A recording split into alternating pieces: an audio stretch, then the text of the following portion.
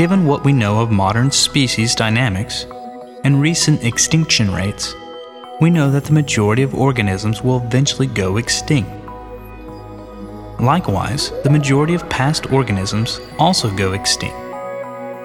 Thus, we should reasonably expect our ancestors had many other descendants and relatives that did not leave descendants which survive today. In short, we expect that majority of fossil species that we find should not be the actual common ancestors of modern species, but rather they should be related organisms that eventually ended in extinction. The oldest rocks on Earth are about 4 billion years old, and they are lacking any signs that life existed at that time. Some rocks from 3.5 billion years ago may contain fossil bacteria, but there is some controversy about them.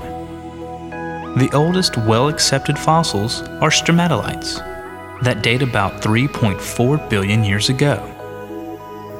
The oldest eukaryote fossils, cells that have a nucleus, are about 1.75 billion years old. And another billion years passed until we see evidence for the first multicellular life, about 750 million years ago. By 580 million years ago, we find evidence for animals in the form of small sponges and sea anemones and jellyfish.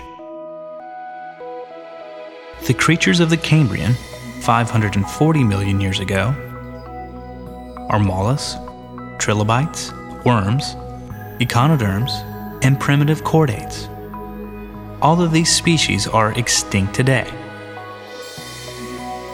Over the next 200 million years, we finally see insects and fishes with jaws, but no amphibians, no reptiles, no land animals at all, no mammals or birds. On the plant side, it is during this period we first see ferns and later gymnosperms, but no flowers and no hardwoods. These show up much later.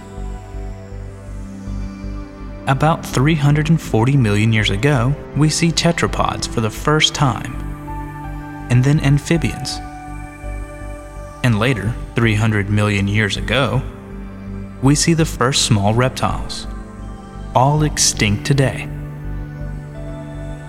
From 220 million to 65 million years ago, the large reptiles and dinosaurs dominate the land and sea. Life is varied. There are tens of thousands of species, all extinct today. During this period, we first see mammals, but there are no humans, apes, monkeys, dogs, cats, horses, whales, dolphins, bats, rats, or kangaroos.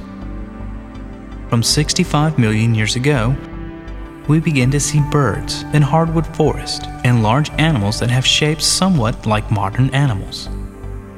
Of course, mammoths, giant sloths, and saber-toothed cats will go extinct, along with thousands of other species before we get to the present.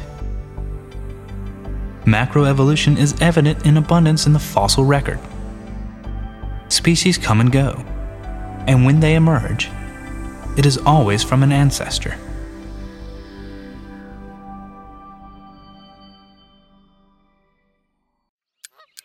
A useful definition of species is this: a species is a group of organisms that can interbreed. And as new species form from old species, there are all possible stages of interbreeding capability observed. There are countless cases of distinct species which can, in unusual or limited circumstances, form hybrids.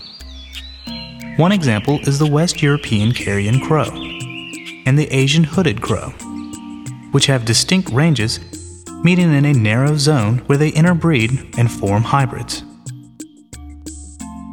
Another are the different Platte River species of suckerfish of the same genus which live together and only rarely interbreed. Some species, like the salamander insatina, form a chain of interbreeding populations which loop around in a geographical feature. This is the Central Valley of California. and the salamanders inhabit the entire perimeter of a valley. Neighboring populations can interbreed with themselves and other close neighbors, but as the mileage increases between small groups, they can no longer breed, and where the populations meet on the other side of the valley, they behave as completely different species.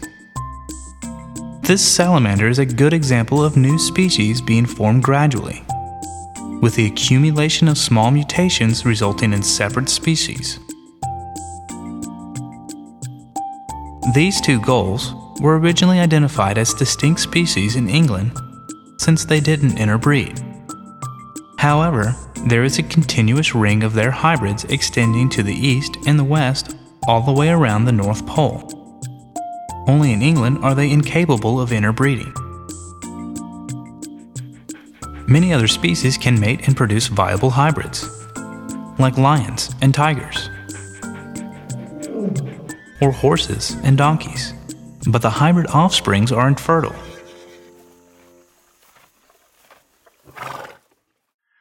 The Tree of Life illustrates countless speciation events. Each common ancestor also represents at least one speciation event. Current estimates from the fossil record and measured mutation rates place the time required for full reproduction isolation in the wild at about 3 million years on average.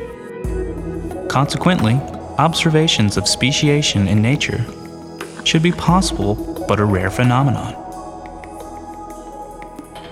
However, evolutionary rates in laboratory organisms can be much more rapid than rates inferred from the fossil record, and speciation has been observed in many common lab organisms.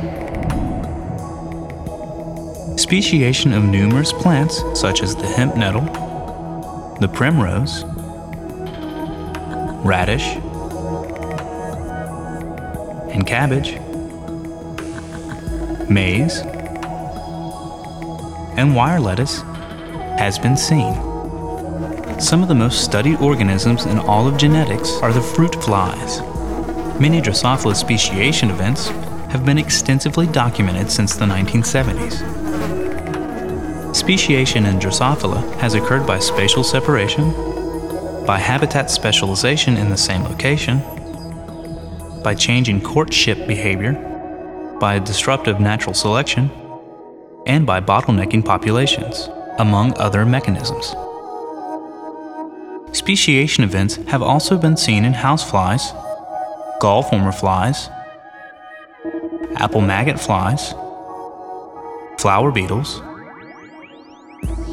worms, mosquitoes, and various other insects. Green algae and bacteria have been classified as speciated due to change from unicellularity to multicellularity, and due to changes from short rods to long rods, all the results of selection pressures.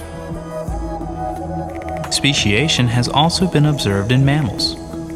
6 instances of speciation in house mice on Madeira within the past 500 years have been the consequence of only geographic isolation, genetic drift, and chromosomal fusion. With 2 chromosomes joined together, it is called chromosomal fusion. Some of these Madeiran mice species have undergone 9 chromosomal fusions in the past 500 years. It should be noted that a single chromosomal fusion is the primary genomic difference between humans and chimpanzees.